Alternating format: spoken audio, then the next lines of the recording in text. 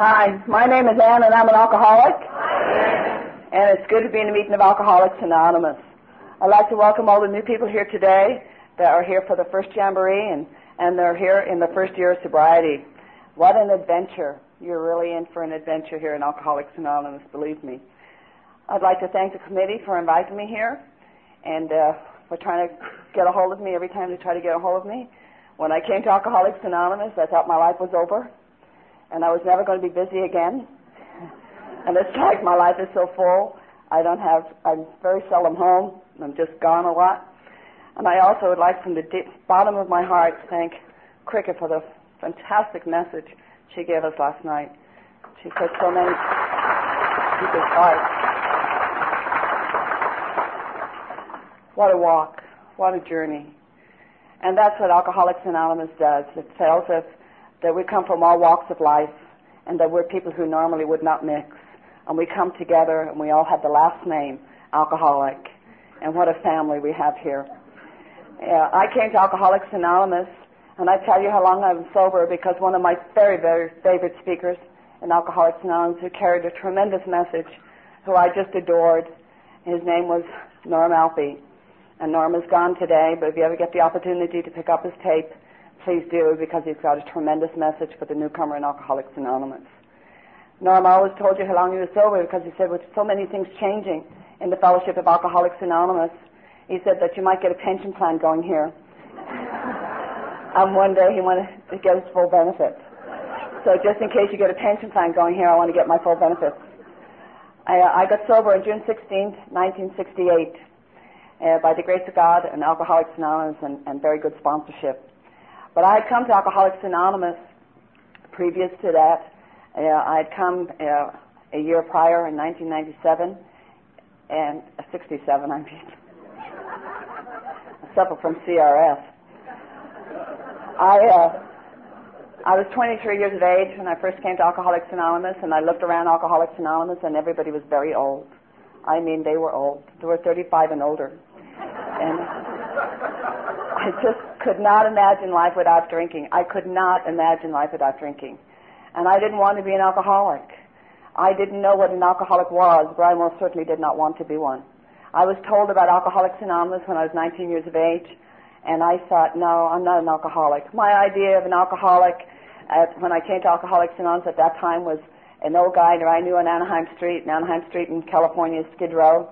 And Eddie used to wear a long brown black coat with a rope tied around it, and he wore his hair all slicked back, and he was always panhandling to get some money to get some wine. And I used to look at Eddie and I think, that's an alcoholic. If I ever get like Eddie, I'll stop drinking. And that was my idea of an alcoholic. And when I came to Alcoholics Anonymous, I graduated. I left AA. I just could not imagine life without drinking. I could not. I didn't know anything about projection, but I immediately projected into being 40 years of age. I don't know why I picked 40. I'm 40 and some now. But 40, you're really old. You're really dead by 40, I tell you. And I thought, I just cannot sit in these hard chairs for the rest of my life. So I left AA. I drank for 8 more months, and I'm truly, truly grateful for that 8 months, because in that 8 months I lost everything. And I'm not talking about material things. I'm talking about everything inside of me. There was nothing left, and I didn't start out with a whole lot, but there was absolutely nothing left. Alcohol took it all. And when I came back to Alcoholics Anonymous, I weighed 85 pounds. I was malnutritious, and my liver was shot. And on the Sunday morning, you know, I've had some physical problems in the last 2 years. I was diagnosed with cancer 2 years ago. My hair was supposed to grow back red, and darn it, look, it grew back gray. And I had reoccurrence a year ago in January. So I can't tell you that it's been a hard 2 years. I can only tell you that it's been a learning 2 years. And I can also tell you that I feel that God has pruned me and pruned me back to the quick. And I really feel that if it wasn't for Alcoholics Anonymous, I could not have walked through what I've had to walk through with what I've had to, with the dignity and with the courage that I've had to have to, in order to go through what I've had to go through. It's because of the people in Alcoholics Anonymous and because of having all of the time and doing and being there and participating and doing all the stuff that I do to work the program of Alcoholics Anonymous. some years ago, if I had to know my liver was part of my immune system, I would have took better care of it. Some years ago, when I got insurance, about 10 years ago, I'm a Kaiser member, and I had the year I was going to give it up. I thought, shit, I'm paying them all this money. There's nothing wrong with me. Thank God. God knows better than I do. But the first time I got a physical, Kaiser was very, very impressed with my liver. And, they never asked me if I was an alcoholic, and I'm not ashamed of being an alcoholic. Being an alcoholic, I never had a problem saying, I'm an alcoholic when I came to Alcoholics Anonymous, because it had kind of a nice ring to it. It was like being a doctor or something, compared to some of the names that I was called when I was out there drinking. And so they never asked me, and I didn't tell them. I was probably about 21 years sober at that time. And I went in to get the results of that physical, and the doctor looked at me, and she gave me all the results, all the little things they'd taken, the blood work, and then she looked at me and she said, we're really concerned about your liver. And I said, oh, really? She said, yes. She said, this really only occurs in people who are hard drinkers or heavy drinkers. And I looked at her and I said, I'm a member of Alcoholics Anonymous. And I got all excited, and I said, no, I haven't had to drink, da, da, da, da, da. And she looked at me dead right in the eye, and she said, do you know that if you drink, you'll die? And I looked at her right back, and I said, no shit.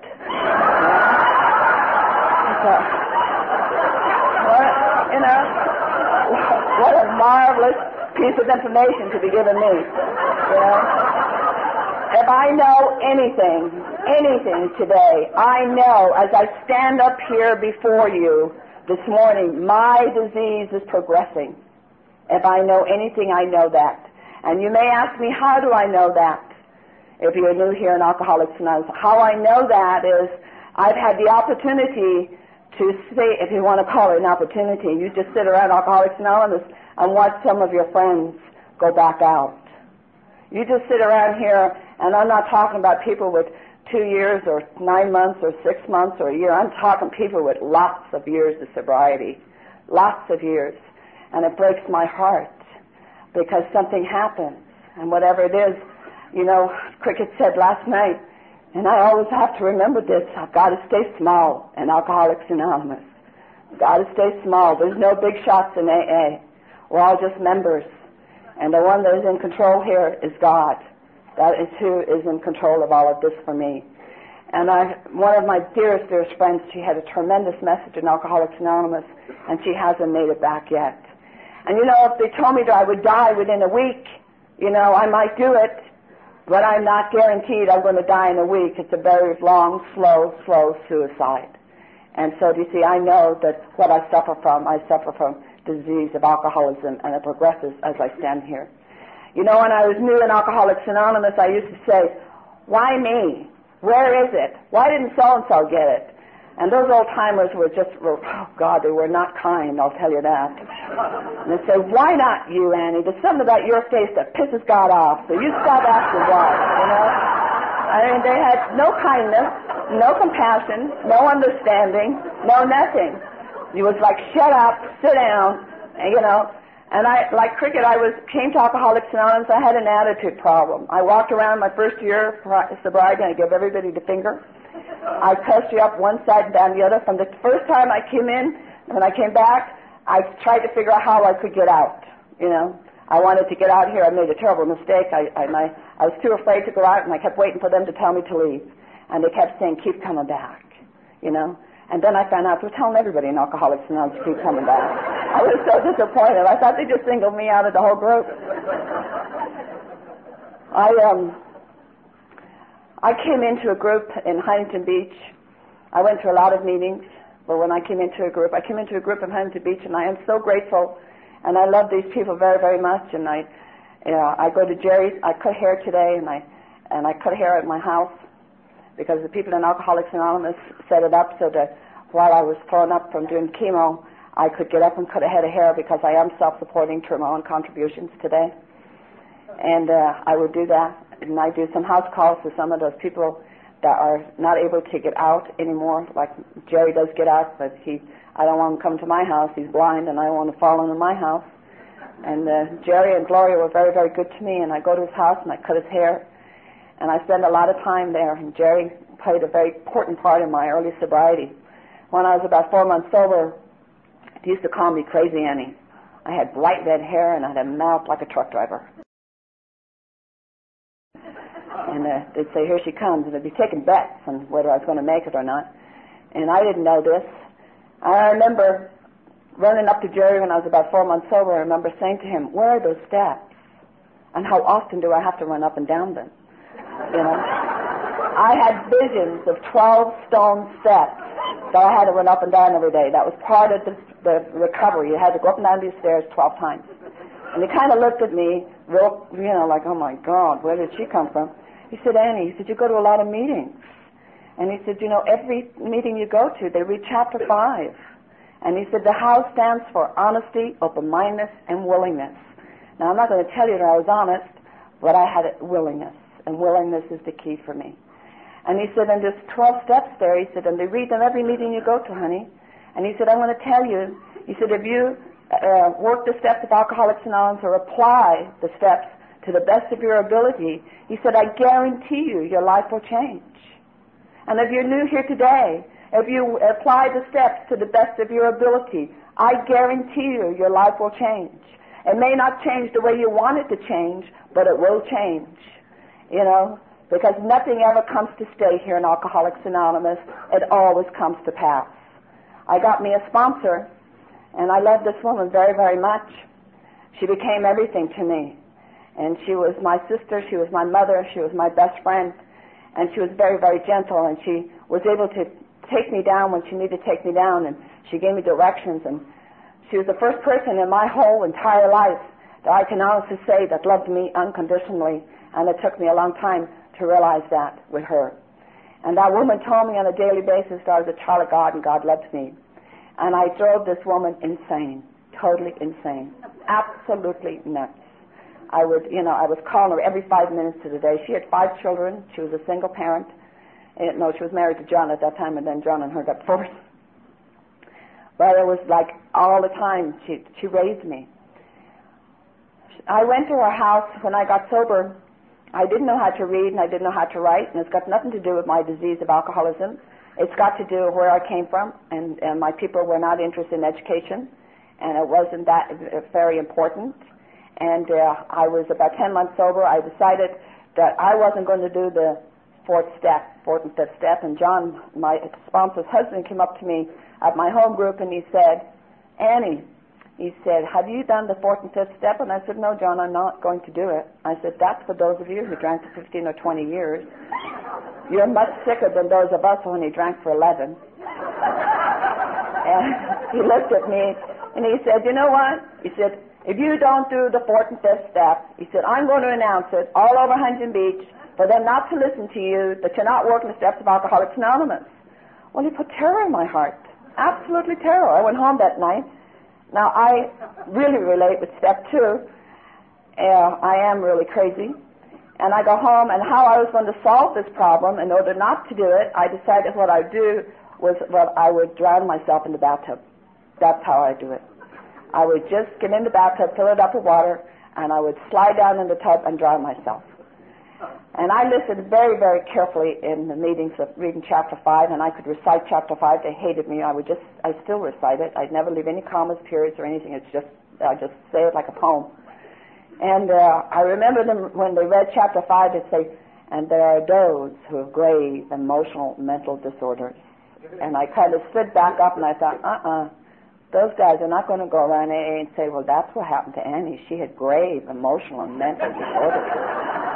That's why Annie commits suicide, So I didn't, and I'm not big on suicide. I'm more apt to kill you than I am to kill myself. And any time I ever talk about suicide, it's usually I'm just going to jump off the curb because I don't like to hurt myself that much. I ended up, the next day I went out and I got all this paper and pencils and I didn't drive a car for the first 4.5 years because I couldn't take that silly little test. And I got a ride, and I arrived over at my sponsor's house, and I sat down at our kitchen table. And if you're new here today, you're going to find a whole bunch of very narrow-minded people here in Alcoholics Anonymous. And I sat down, and I handed her all this paper and pencils, and she had all colors. And she said, what's this for, honey? And I said, well, I'm going to tell you all about it. You start writing. And she looked at me, and she said, I'm going to write. And I said, yeah, I'll tell you. You just write it. That's what they want me to do. This is what we're going to do. And she said, honey, I've done my inventory, and now you get to do yours. And the only emotion I knew when I came here, I was very angry, just rage. And anger for me is terror, absolute, total terror. And I left the house, and I got a ride home. When I went home, and I'd call her, and this was way before they had machines, and I would call her up on the phone, and all she would say was, right, right, right, right, and I would hang up the phone.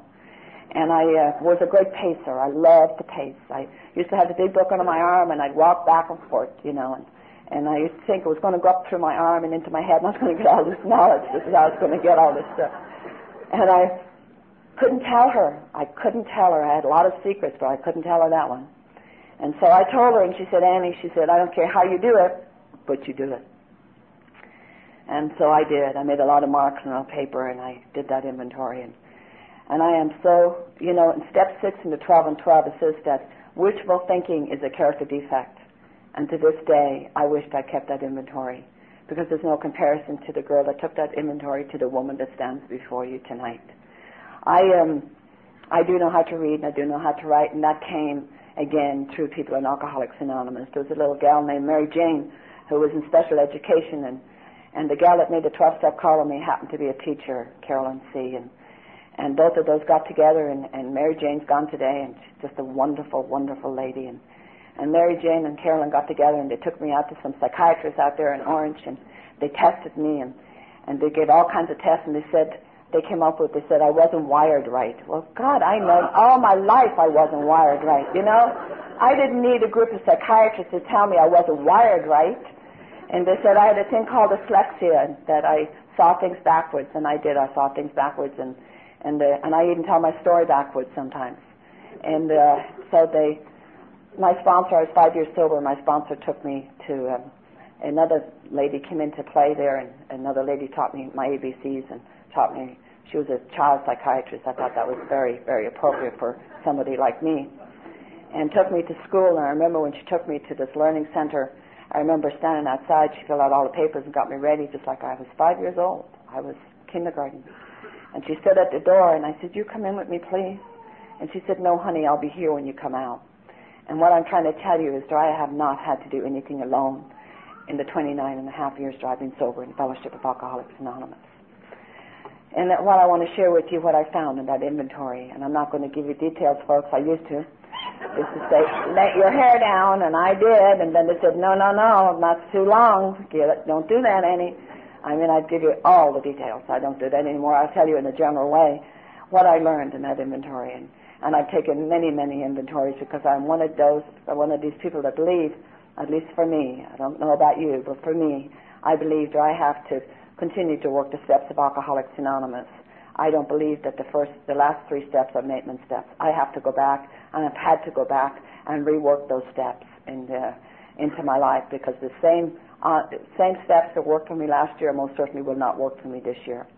And I tried to do an annual inventory, and I tried to do it right before my AA birthday, so that I know where I'm at and what I need to be doing for the next year. And, I've found I've got more defects of character now than I did when I walked through the doors. I didn't know what a defect of character. I thought that was something you ate. I didn't know what that was when I got here. I go back to being very, very young, and I was born with tremendous, tremendous fears. And I'm Irish and I'm Catholic. That gave me 2 strikes against me right off the bat. And I'm not one of those Irish that's never seen the skies of Ireland. I lived there for 17 and a half years of my life. And I'm the 8th child out of 10. And we had a very, very small home, and I have listened, and I was raised in the school of Alcoholics Anonymous. You do not label someone else an alcoholic. But I've listened to enough men here in Alcoholics Anonymous that I would say that my dad definitely had a problem with alcohol. My dad had a problem not just with alcohol, he had a problem with gambling, and he had a problem with women, and he had a lot of problems. And he brought it into the house, and my mother, the only thing she ever did was she had too many kids. And she was absolutely, my mother was nuts. She was married at 15 years of age, and she never grew up. And my mother died 2 years ago, and I want you to know that I love my parents very, very much. It took me a long time to get there because I was a blamer. I blamed everybody. I couldn't take responsibility for me. And through Alcoholics Anonymous, I take full responsibility for what I say and for my actions today. But I couldn't at that time, growing up in this household. And my father would get drunk on a Friday night or Saturday night, and he'd come home and he'd beat on my mother. Now, I didn't know that this was going on all over Ireland. I just knew it was going on in our house. And I remember as a child, I'd be upstairs in that bed, and I'd have the pillow over my head, and I would be terrified, but I'd be praying to that God that they were teaching me, and I was afraid of him too. And but I was praying to him, I'd say, please let him kill her, or maybe she'll kill him, or maybe I would die. I prayed a lot to die. And I got the next morning, I had all these things going on inside of me, and what there were was guilt, remorse, and I was a very, very bad child for thinking all these bad things of my parents. Now, I didn't know that until I came to AA. And I went to Catholic school, not because they're rich, simply because that's all there is in the part of Ireland I came from. Now, I tell you this part of my life simply because I really believe, for me, I was getting ready for alcohol way before I picked up a drink. I really believe, for me, that if I had not done alcohol, I would have gone absolute stark raving mad. Alcohol saved my sanity until one day it turned on me, and I found a fellowship called Alcoholics Anonymous. I went to Catholic school, like I said, not because we were rich. And people used to say to me, how come you didn't get an education? And I used to say, because I had frustrated Irish nuns. The big book of Alcoholics Anonymous says, the brainstorms are not for us. And I had my first brainstorm in second grade. And I remember very well, we had catechism every morning when we went into school. And every morning we had to memorize, and I couldn't memorize because we had this very small house, and I never slept in a bed by myself either. There was always 4 or 5 of us in a bed. And I used to hide under the coal hole. That's where I used to find my peace, because my mother would start yelling, and she'd go down the list of names and who she wanted. And if you happened to be there right in front of her, you got it, I was, up the side of the head. And so I was kind of trying to avoid all of that. And I couldn't memorize the catechism, and I was just so full of the fear because of the anxiety and the stuff that went on. There was a lot of anxiety. The only time the Irish in our house was when they were telling you to love you, they were usually throwing you to the other side of the house. And so I went into school this day, and I decided I was going to get this nun before she got me. I had made that decision. I thought, I'm so tired of getting that round ruler down on my knuckles. Boy, she'd just come right down on my knuckles. So she asked me the question, and I couldn't answer it. And she grabbed it. I jumped out of the seat, and I up and slapped her across the face as hard as any little second grader can hit somebody across the face. And there was a blast petition in this particular classroom, and Mother Superior just happened to be teaching that particular day, and she just happened to turn her head, and she just happened to look and see me do it. And she came running in. She grabbed a hold of me. She had the big black robes, and the big cross and the rosary was down there, and the white thing on the head and the veil. And she's coming in, she's furious, and she grabbed me by the back of the neck. She kind of shakes me like a puppy dog, and I stood there and looked at Mother Superior and 30 kids and said, I didn't do it.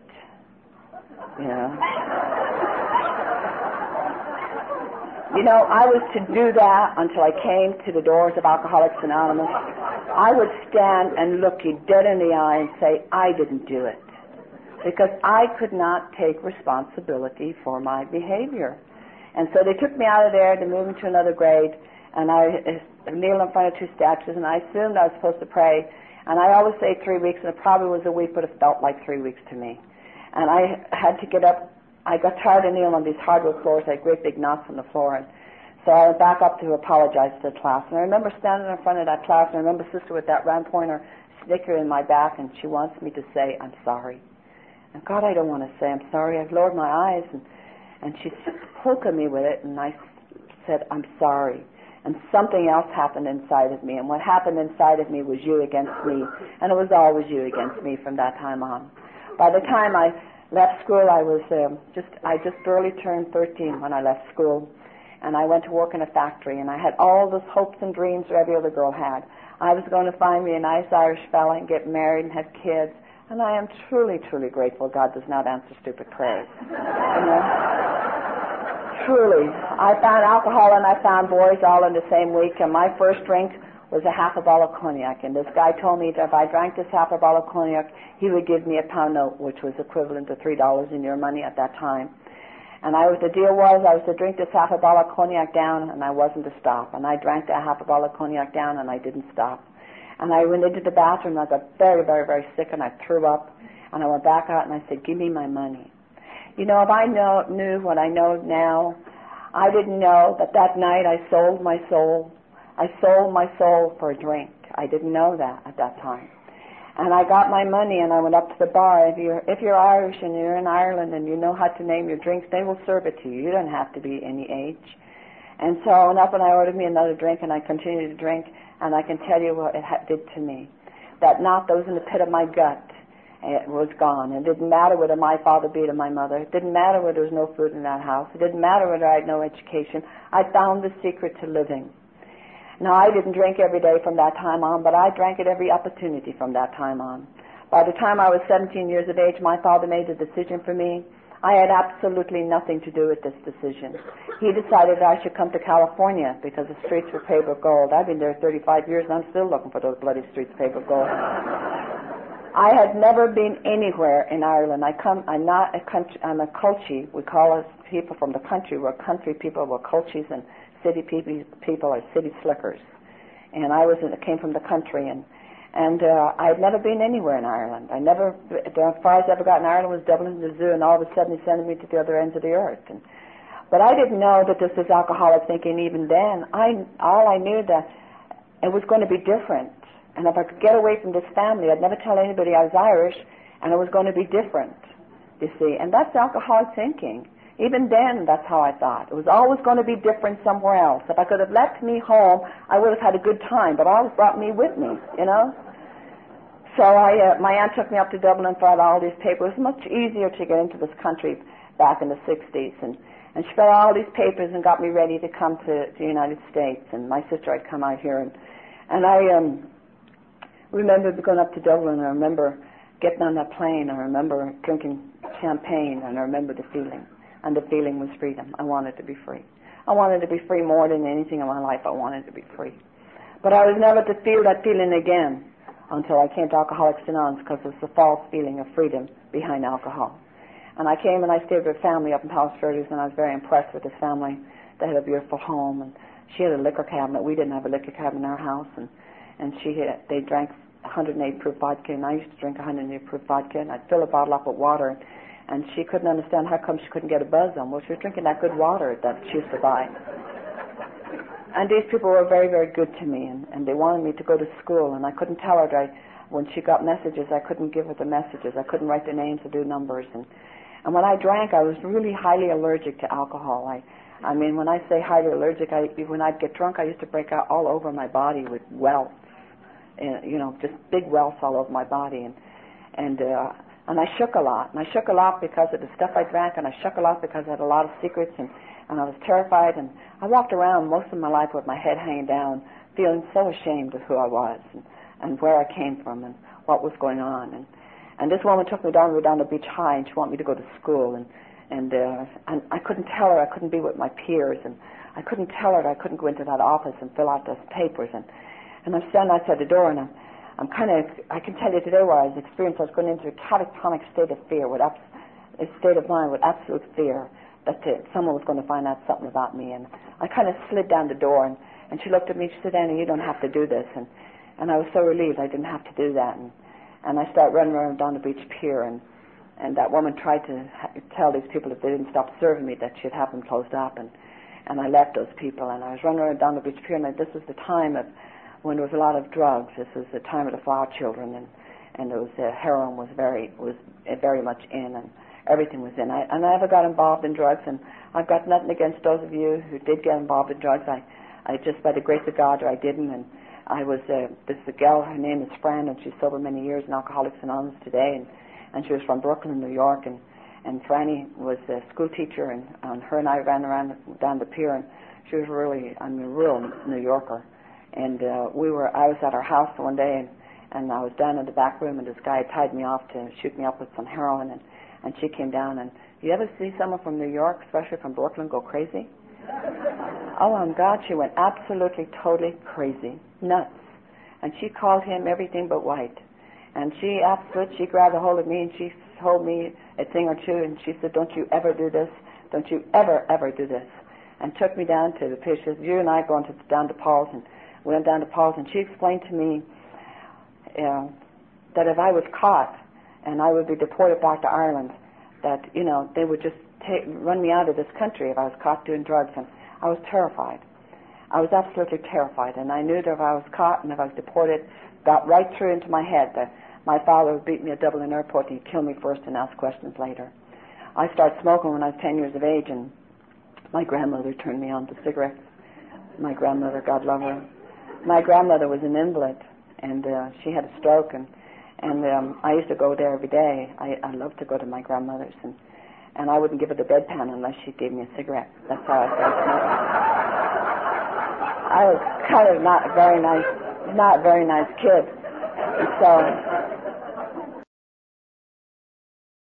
And it used to be they were called Woody Woodbines. They were the cheapest cigarettes you could buy in Ireland. And so then she finally taught me how to inhale, and so then she squealed on me, and I took a beating for it.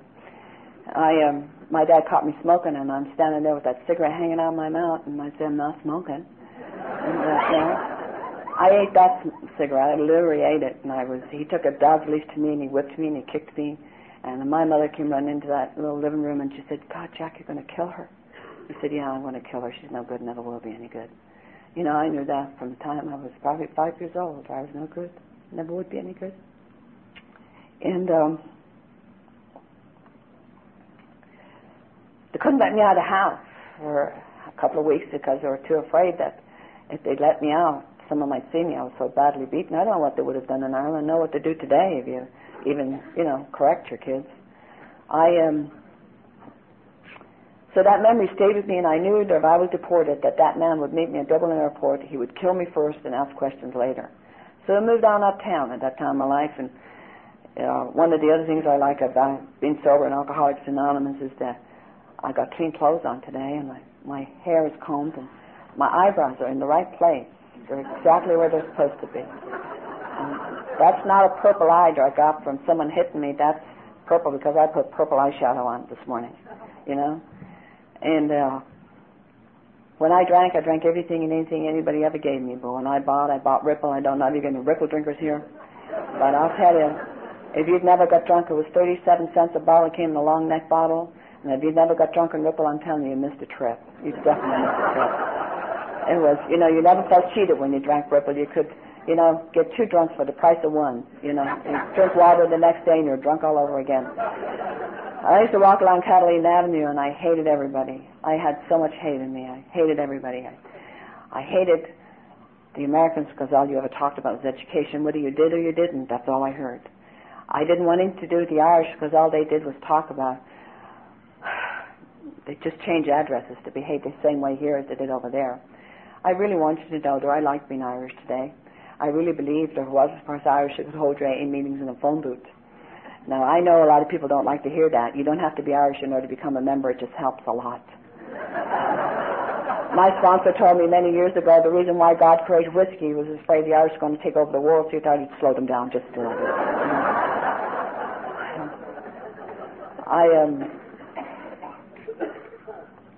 I used to walk around with a paper sack, a bottle, rubber go-aheads, jeans way before they were fashionable, and I'd walk around Catalina in an old T-shirt and give all the cars the finger. And I don't consider myself a wino. I guess I would be a winette.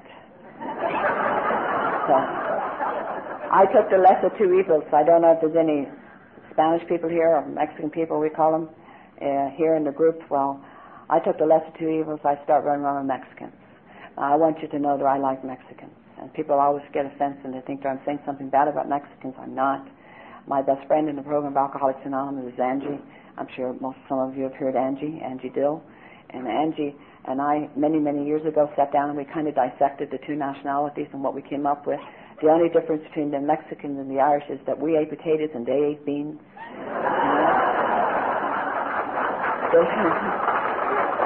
They drink hard, love hard, and beat the hell out of you on Saturday night whether you need it or not. And so I got involved with a group of Mexicans over there in Torrance, Lamita, and I learned to speak Spanish like as a native to the tongue, except it was all swear words. And didn't learn anything else. I didn't have a big resume for a job. I didn't work. I couldn't seem to hold a job. I couldn't seem to hold anything. And so this guy was drinking in the morning. I was just drinking in the afternoon, and he introduced me to the morning drink. It's a very, very, very exciting time in my life. It was jumping out of cars and running, just chasing. The only time you ever see a Mexican go fast is when the cops are after them. They really go after them. Norm Alfie always said that when you drink, don't think. And I got to thinking one day. That was one of the things that, the sign that says think, think, think in Alcoholics Anonymous. And I would come up with some real winners, and I'd bounce it off my sponsor, and I'd say, well, the sign says think, think, think. She'd say, not for you. That's for other people, not for you. You do not think. Do not think. I will tell you what to think. And Norm always said, don't ever think when you're drinking. And I got to thinking one day, I've been running around with this guy long enough, and we ought to get married. I think it was leap year. I'm not sure it was leap year or not. But I had moved all the way from the top of the hill. I'm now living over in Gardena. And I took me half a gallon of Red Mountain wine, drank it, and I got out on the road. I used to do a lot of hitchhiking. I hitchhiked a ride over to Torrance Lameda, and I found him. I want you to know you could smell me long before you could see me. And I proposed to him, and he looked at me and he laughed, and he said, I would marry you if you handed me in a silver platter. Now, I don't know how you handle rejection, but my next thought was, I'm going to kill you, son of a bitch, because one less Mexican in this world, we'll all be better off. I've never owned a driver's license, like I said, until I was 4.5 years sober. I've got pictures of this car. If you ever want to see him, I've got proof I did do this. I got him in the car, and I had the wine between my legs, and we're driving the car, and I thought, now is my big chance, and I was on the Harbor Freeway, and I turned the wheel of the car, and I took 25 feet of guardrail, went down 30 feet in the bank window, and I thought I killed me a Mexican. Now, that's total insanity. I was able to do so many things when I was behind alcohol. It's the craziness. I never gave it one thought that I would get hurt. I just wanted to kill him. That's how much rage I had in me. I almost killed him. And what I learned out of that, folks, is if you're going to kill one Mexican, you got to kill the whole family. For some strange reason or another, they don't take too kindly to you messing with the people, even if they do call you Annie the Irish Mexican. I also learned that when you're running with Mexican people, you never yell cop. Ever yell cop. I yelled cop one time. We were downtown Long Beach, and we used to have telephone booths in California at one time. And I got out of the bar, and I got in the phone booth, and I was calling the cops on him, and he kicked the door, and he kicked me, and I yelled uncle. Now, you see, I had no illusions. There's not something wrong with me. I don't know what normal is. I don't run around with normal people, even in Alcoholics Anonymous. Most of the people I run around are a little off, Now, I don't know what, I think my oldest daughter is probably the closest I have ever seen to normal, but I keep telling her husband, save your money because she's my daughter and she's going to need a good psychiatrist one day, The only place I ever get to see normal is on my washer and dryer. It says normal cycle, I like to think that I'm delicate, So I know there's something definitely wrong. I have to assume there is such thing as normal, that people, when they get into these situations, they run and they leave and they get away from it. I don't. I crawl out of the phone booth. I go to the bar he's at, and I said, let's have a drink and we'll discuss this. That's not real bright. The guy just about almost half killed me, and I'm bent over, crawling back to the bar to have a drink to discuss our relationship. I also learned in that inventory that I had some other things that went along with it. I never had a relationship, whether it be with a man or a woman, a friendship, girlfriend. I always got hit for some reason or another. It talks about my type of personality in step 8. It talks about the type of personality I had. I would antagonize, and I would antagonize till you had nowhere else to go but to hit me. I'm not saying I deserved every slap I got. I didn't. But I really antagonized it. There was some stuff that went on was that if you didn't hit me, you didn't love me. I related getting hit with love. I also had something else going on was that I wanted somebody to hit me hard enough. If you just hit me hard enough, it would kill that part of me that wanted to keep screwing up. And you know what I found here in Alcoholics Anonymous? That if you kill that part of me, that's the part you love here in Alcoholics Anonymous. You will kill all of me because that's the part you love here. And nobody has found it necessary. Believe me, there has been several in Alcoholics Anonymous that would have loved to have hit me. I mean, one guy came out of a meeting when I was about a year sober, and he was absolutely livid, crazy. And I have my tennis shoe off, and I'm beating him with my tennis shoe. because he didn't like what I had to say at the meeting.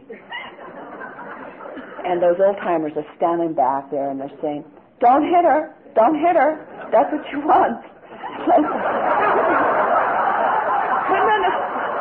couldn't understand what they were saying, you know. I listened to Cricket last night talk about this. They called a special steering committee meeting when I was 5 years sober to have me. What was that when they impeached me out of Alcoholics Anonymous? Can you imagine impeaching me out of AA because they didn't like how I was running the meeting, because I wouldn't do what those old-timers wanted me to do?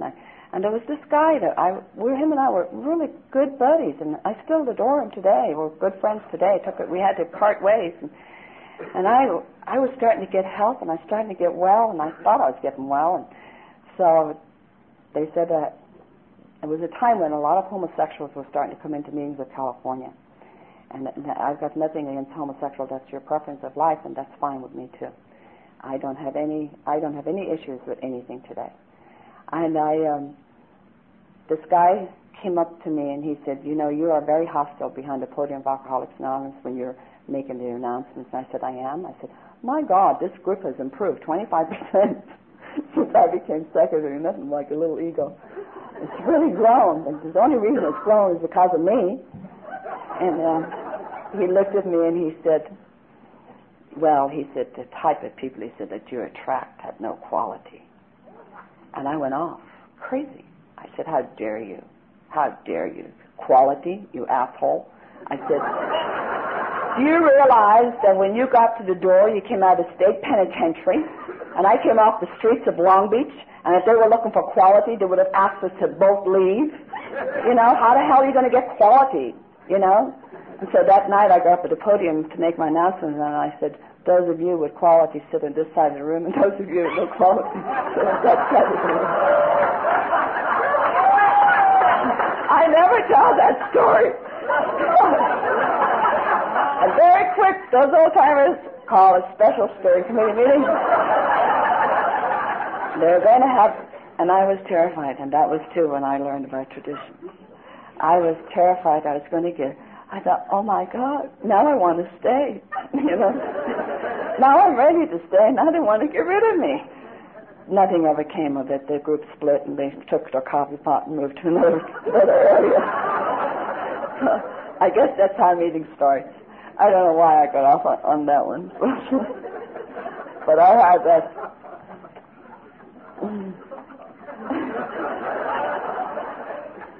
But I had that thing, and I ended up in Arizona with this man. I couldn't let go. I had the obsession for alcohol, and the obsession for men was unbearable. And I always got that wish that someone wanted to kill me. And I was in Prescott, Arizona, and it took me years to remember where I was. And I was very drunk, and I was very belligerent. I said some stuff to this guy's wife. I don't know what I said. I used to say a lot of things.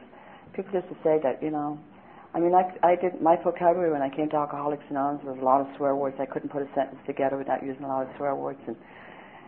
And today I try not to swear too much. I've done a little swearing this morning. I'm sorry. But I try not to use that four-letter word. That was my favorite word. And I went out the back seat of the car to pass out, and 4 guys came out after me, and they pulled me out the back seat of the car, and they beat the hell out of me. And one guy said, we'll go get the truck and run over her. And they were talking in Spanish, and went and got the truck. And I, you know, when I was new in Alcoholics Anonymous, they tell me that you won't die from lack of sleep. And I didn't want to sleep anyway because I had terrible nightmares. I had horrible, horrible nightmares of how my life had gone and how I didn't want it to go. And this truck comes, and these 3 guys jump off of me. I don't know where I got the sense to roll off the dirt road. Where I rolled off that dirt road, and my hair's full of gravel, my dress is all torn, and I get up off the dirt road, and I walk along the road, and I'm the type of drunk. I live by 4 mailboxes of Ross Market or some sign, and I don't know where I am. I'm somewhere in Arizona. I'm never going to get back to L.A. And the guy comes along, and he picks me up, and we go to the liquor store, and we go to the dirty motel, and that's how I learned to solve my problems. I have no idea how to solve my problems until I come to the Fellowship of Alcoholics Anonymous. When I came to the Fellowship of Alcoholics Anonymous, she talked a great deal about dying. I know what it's like to die. I know what it's like to die when you're brand new in Alcoholics Anonymous, and you get to that part in the Big Book of AA, and they say you have to let go of all your old ideas. and I would just come up to my throat, and I'd swallow hard, and I'd think, oh, I can't let go of all my old ideas. I'll literally die if I let go of all my old ideas. I knew what was going to happen to me if I let go of all my old ideas. I didn't know what was going to happen to me if I tried some of your new ideas. I'm so grateful to the women in Alcoholics Anonymous, especially the women. And I really do believe there's only two kinds of alcoholics, there's male and female. The women are the ones that have really helped me the most, and that knew how far down that snake pit I'd gone, and knew that they would have to spoon feed me Alcoholics Anonymous just a little at a time. And I did try on you. Missed a whole lot here if I hadn't tried on your new ideas. And I know it's like to die. I end up in this little room, and this little hotel was $10 a week, and I could never come up with the $10, but I always come up with the money for drink. And you had to go down the hall to take a shower, and I didn't take too many showers in those days because the only time I was ever relieved of what was going on inside of me was under the influence of alcohol. And I'd start drinking to get past this fear and to get down to do what I needed to do. And I never got down the hall to take a shower, and I lived in that room for 6 months, and I died in an inch of time in that little room. And I remember in that little room, I remember lying on the bed one night, and I had a hot plate, and I had a sink, and I had cockroaches, and I had a Geraldine Yanny in that room. And this particular night I was lying in bed, and I was sucking off a vodka bottle, and I screamed like a banshee, and I was just screaming. I wanted somebody to understand me. There's got to be somebody in this world that understands me. I couldn't hold on to no relationship. And I remember getting out of that bed in the room and putting on those little rubber go-aheads and putting on that old pair of jeans and those old T-shirts and heading out on Western Avenue. And I'm here to tell you today that I always found somebody. And I always lost it for a very brief time. I always got beat up and thrown out of cars and left to my own self one more time. If you're new here today, I want you to know that I have been understood beyond understanding in the Fellowship of Alcoholics Anonymous. And it took me a long time to understand that too. And if you're new here today, I want you to know that I've been loved beyond anything that I ever dreamed of in the Fellowship of Alcoholics Anonymous. I moved out of there. I thought, if I could just get away from this group of people again, they're thinking it's going to be different somewhere else. And if I just get away from this group of Mexican people, they're the cause of the problem. I'll move. And I moved to Long Beach, and I had walked across the UCLA campus one day and told somebody I had a 4-year college degree. And all these well-meaning people were getting all these fancy jobs, and I thought, gee, I can't even write my name. Never mind get a job at a hospital. So I ended up in Anaheim Street, and Anaheim Street, I did 8 months, and I could not have done any longer than 8 months in Anaheim Street. Yes, Anaheim Street is Skid Row in Long Beach. And while I was down there, this skinny little puny little guy came along, and he asked me out, and I asked him if he had a job.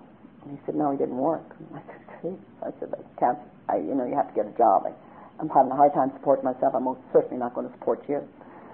And so he got himself a job, and he gave me 2 of the blackest eyes I've ever owned in my whole life.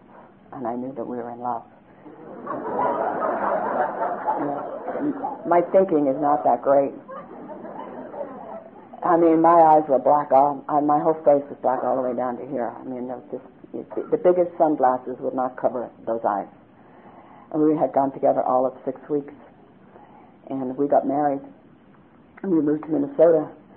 And I met his mother and his father, and they were beautiful people. They were very, very good people. I really liked his family. I didn't like them then. His mother didn't drink, she didn't smoke, she didn't gossip. She went to church on Sunday, she didn't screw around, and I had absolutely nothing in common with her. I thought, my God, I should have checked this guy out a little bit better before I married him. And I really thought that I was going to be, marrying him meant that I could drink in the manner I always wanted to become accustomed to drink every day, and he was taking bottles out of my purse and tell me when I could drink and when I couldn't drink, and he wanted me to fix him breakfast and he wanted to fix dinner, and I thought, my God, I married you. Isn't that enough? And 5 months into this marriage, I decided I'd made a terrible, terrible mistake, and that I ought to get back to California and find that Mexican that really loved me. And I got another one of those brainstorms, and what was this? Someone told me that if you get pregnant, you automatically grow up. What a lie, What a lie. So I got pregnant, and 5 minutes after I'm pregnant, I don't want to be pregnant anymore. The doctor put me in beer and wine. I used to have 1 glass of wine a day and 1 beer a day, and I was having a 6-pack a day. And I spent that 9 months by the toilet bowl, and there was 5 other girls in that apartment building that had babies, and each one of them came home, and they're all real happy. And I was the last in that building to go in to have a baby, and I wanted the same feelings that those moms have. And I had my baby, and I put my baby in my arms, and God, I hate this part of my story, but I'd really love to tell you that I just loved her from the very moment I put her in my arms. That I got an overwhelming feeling of responsibility, and what do we do now? And I took that baby home, and God, I wanted to be a good mom. I wanted to be a good mom, and I didn't know how. And the big book saves me there. It says, we cannot transmit something we don't have. And I couldn't give to that child something that I didn't have. And I very quickly started to do what was done to me. And many nights my husband had to take me off of her. And I started to leave home, and I couldn't stay home. I had to get out in those streets. I had to go. Because I couldn't stand somebody loving me or wanting to take care of me. I still have a hard time with that today when I was doing my treatments and people coming over. It was so difficult to allow you to help me. I'm sorry, I'm being a wimp.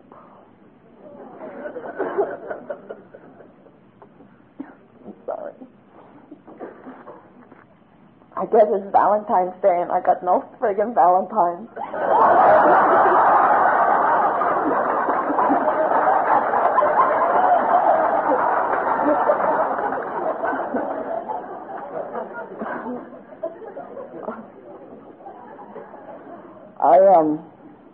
I did want to be a good mom. I loved that girl so much today. And that's where the women came in, because see, like cricket, I couldn't let you touch me. I couldn't let you hold me. I couldn't let people come up to the girl, Pat Jennings, she'd come up to me, I'd back up and I'd say, please don't touch me. I was so afraid that she'd touch me and I'd keep you away from me. I kept you away from me with my mouth and my behavior. I love to be heard today. It's been hard for me to be heard because I've got a lot of pain on the side of my chest. And I can't hug as hard as I used to hug.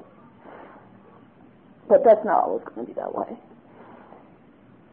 And that girl is 31 years old today. And she's made me a grandmother. I've got 2 beautiful little grandkids that they want to meet. And I have to tell you that I've got to thank the women in AA for helping me raise my kids. I didn't raise my kids.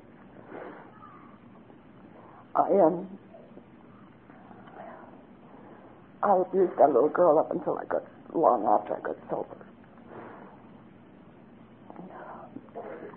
My husband threatened me that if I didn't do something, that he was going to take that baby away from me. And as bad as I was, I didn't want to take that baby away from me. He was going to go back to Minnesota, and I called Carolyn. I had been on a 4-day drunk, and I had got beat up really bad because, you see, I thought that being married gave me a license to say whatever I wanted to say to you. And, you know, men hit just as hard whether you're married or not. They don't care. And that last 4-day drunk, Billy D and Leona, both Billy D and Leona died, and they died of horrible death, cirrhosis of the liver. And I ended up on that Sunday morning on June 16th, my husband sat at the end of the couch, and his head hanging down and wringing his hands. And my little girl stood at the other end of that couch, her little diapers half off and her legs all black and blue, her little eyes kind of sunken in her head. And I said, I got to go see. I'm going to call that gal that wants to be my friend.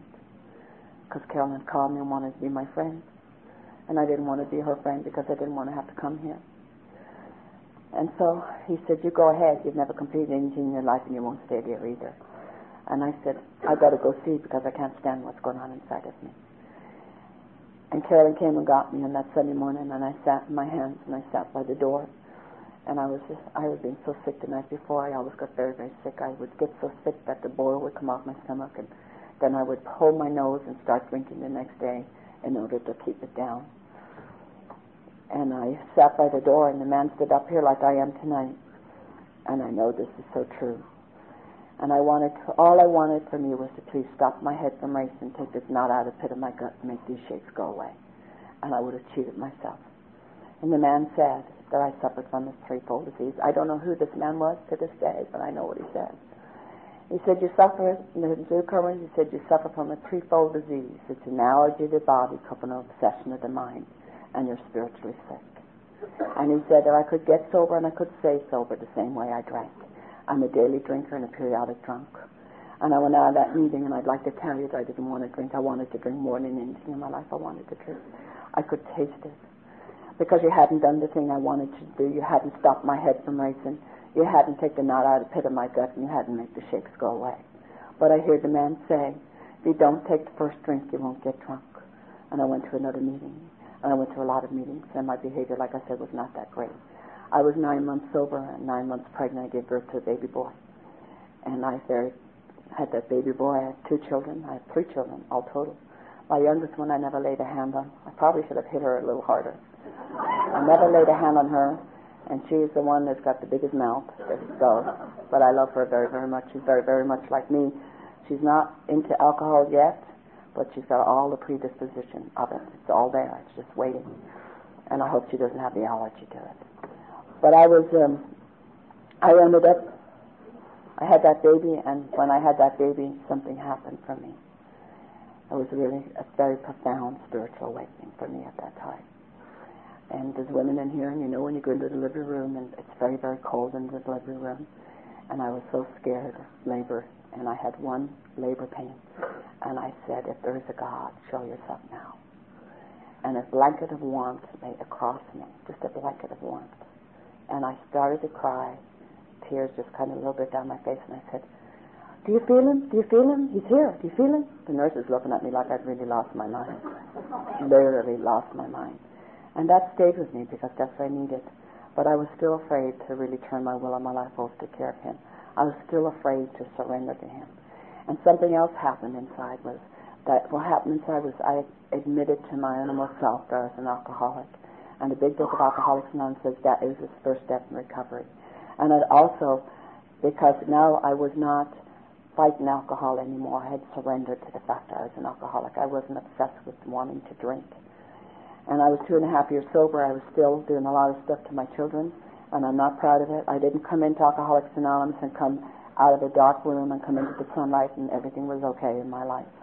It took me a long time. My recovery has been very, very slow, and thank God it's been slow because I needed to be slow so that I'd learn it real well. I had that baby boy, and I wanted to be a good mommy because now I'm sober, and you know, the illusions that I'm like other people has to be smashed, and I wanted to be like those other mothers, and I very quickly was abusing that little boy, and I got pregnant again, and I know what causes it, but I'm not willing to give it up either. Don't ever tell me it's a character defect, you know. I had three children. I had my baby girl, and we're still trying to hang in this marriage. He's not going out on. He doesn't drink at this time in my life. But at 2.5 years sober, and I got to tell you this, and I got to probably shut up. At 2.5 years sober, I beat my son, and I don't tell you this because I'm proud of it. I tell you this because I really believe what these old timers tell me. And you talk a lot about God here when I was new, and you talked about the peace within, and I had no peace. I still was just crazy. I was crazier now at 2.5 years sober than I was when I walked through the door. And I beat that little boy, and the man came to the door. He was 10 miles away from home. He came to my door, and he took that baby away from me, and he said, you call somebody. And I called Mary Lee, and I knew that I couldn't drink, and I couldn't take any pills. I couldn't take anything. I knew that something had to happen because of this outburst of rage, this little rage. I just got red. I couldn't see. I would just get crazy. I went to a meeting, and I went into the meeting, and I asked them to help me. I said, please help me. Help me make the 180-degree turn. I don't want to drink, and I don't want to use drugs, and I never used drugs, but I knew that you could get some Valiums, some tranquilizers to help you. And someone said something, and I threw a chair down the meeting, and I ran out of the meeting, and thank God I didn't drive. And a woman came out after me. Her name was Edna, and she grabbed a hold of me, and she held me in her arms, and I started to cry. And I couldn't stop crying. You see, I couldn't cry. I couldn't really cry way down deep in here. And then they held me, and I thought, if I cried, there's going to be nothing left. It's going to be just a big blob of jelly. And then they held me, and she took me to Orange County Psycho. I didn't stay at Orange County Psycho, but that's where they took me. Because when I was new in Alcoholics Anonymous, they took me to Schizophrenics Anonymous. because she didn't know what to do with me. And Edna, the Big Book of Alcoholics Anonymous, taught that there are those of us who felt that we were reborn. And I was reborn that night in Edna's arms. And Edna was 9 years sober, and 3 months after Edna gave me life, Edna committed suicide. And to this day, I don't know why Edna committed suicide. But she gave me life, and I mention Edna every podium I go to. Because Edna will always be a big part in my life, because you just don't know who's going to be there. You don't know who God's going to send to you to help you along the journey on your road. I ended up with a psychologist, and I'm not here for plug for psychologists, but I had done that fourth and fifth step, and I'd given it away, and I'd taken it all back, and I pushed it down, because I couldn't forgive myself, and I played God an awful lot in my own life. And I ended up with this man, and he never charged me any money. I think I gave him $1 in the last session. And I want you to know those old timers were really grateful I was going. They keep saying, you keep going, you better keep going. You keep going, you better keep going. You know, I mean, they were so down on Amy because they'd all spent thousands and thousands and thousands of dollars on psychiatric and you know, and really resented it. And he told me that I wanted someone to love me, and I knew there wasn't anybody in this world who could love me. I was never told I was loved. I wasn't brought up. I was dragged up. I was one more mouth to feed in that house. And I don't blame those people. Those people never were told themselves, so how could they give me something they didn't have? I knew there wasn't anybody, and he said, there's got to be somebody in here. And I said, there isn't anybody. He said, what about those people down there in AA? I said, oh, those are people who only tolerate me because the only requirement for membership is the desire to stop drinking. You know? And God only knows I don't want to drink.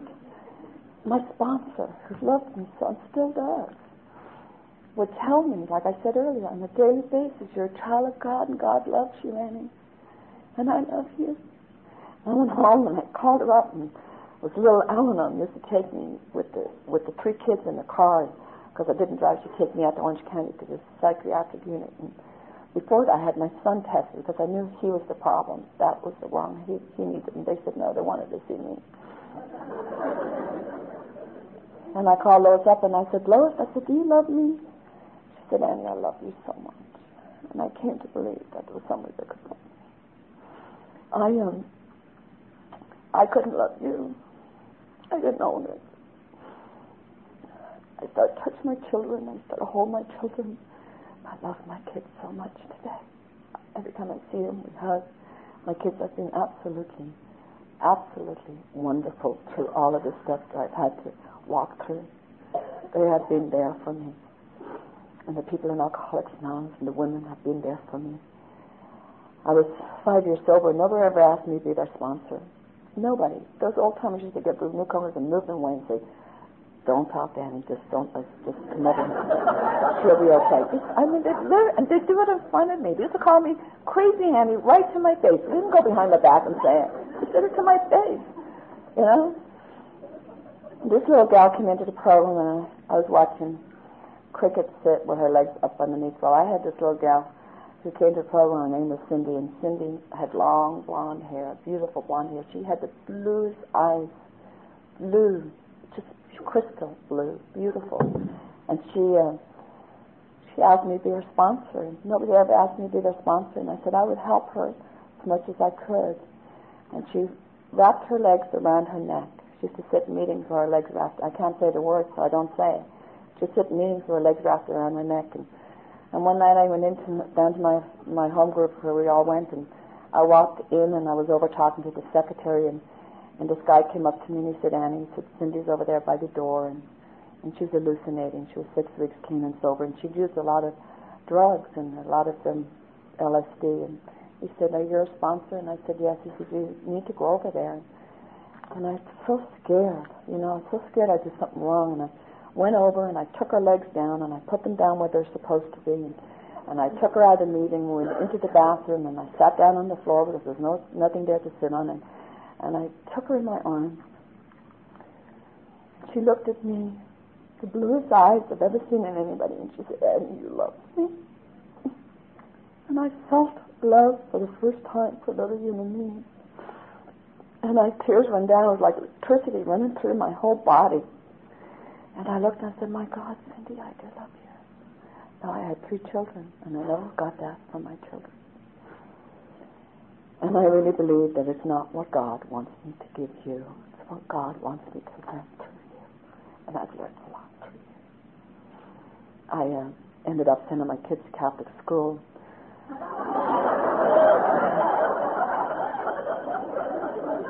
And my motive behind that was to get back at all those rotten nuns for all those rotten things they ever did to me. I ended up making a 12-step call on a priest, Father Joe Morin.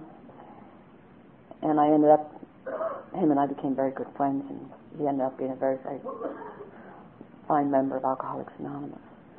And I ended up making amends to those nuns for what I did when I was there. I divorced my husband 6 years ago.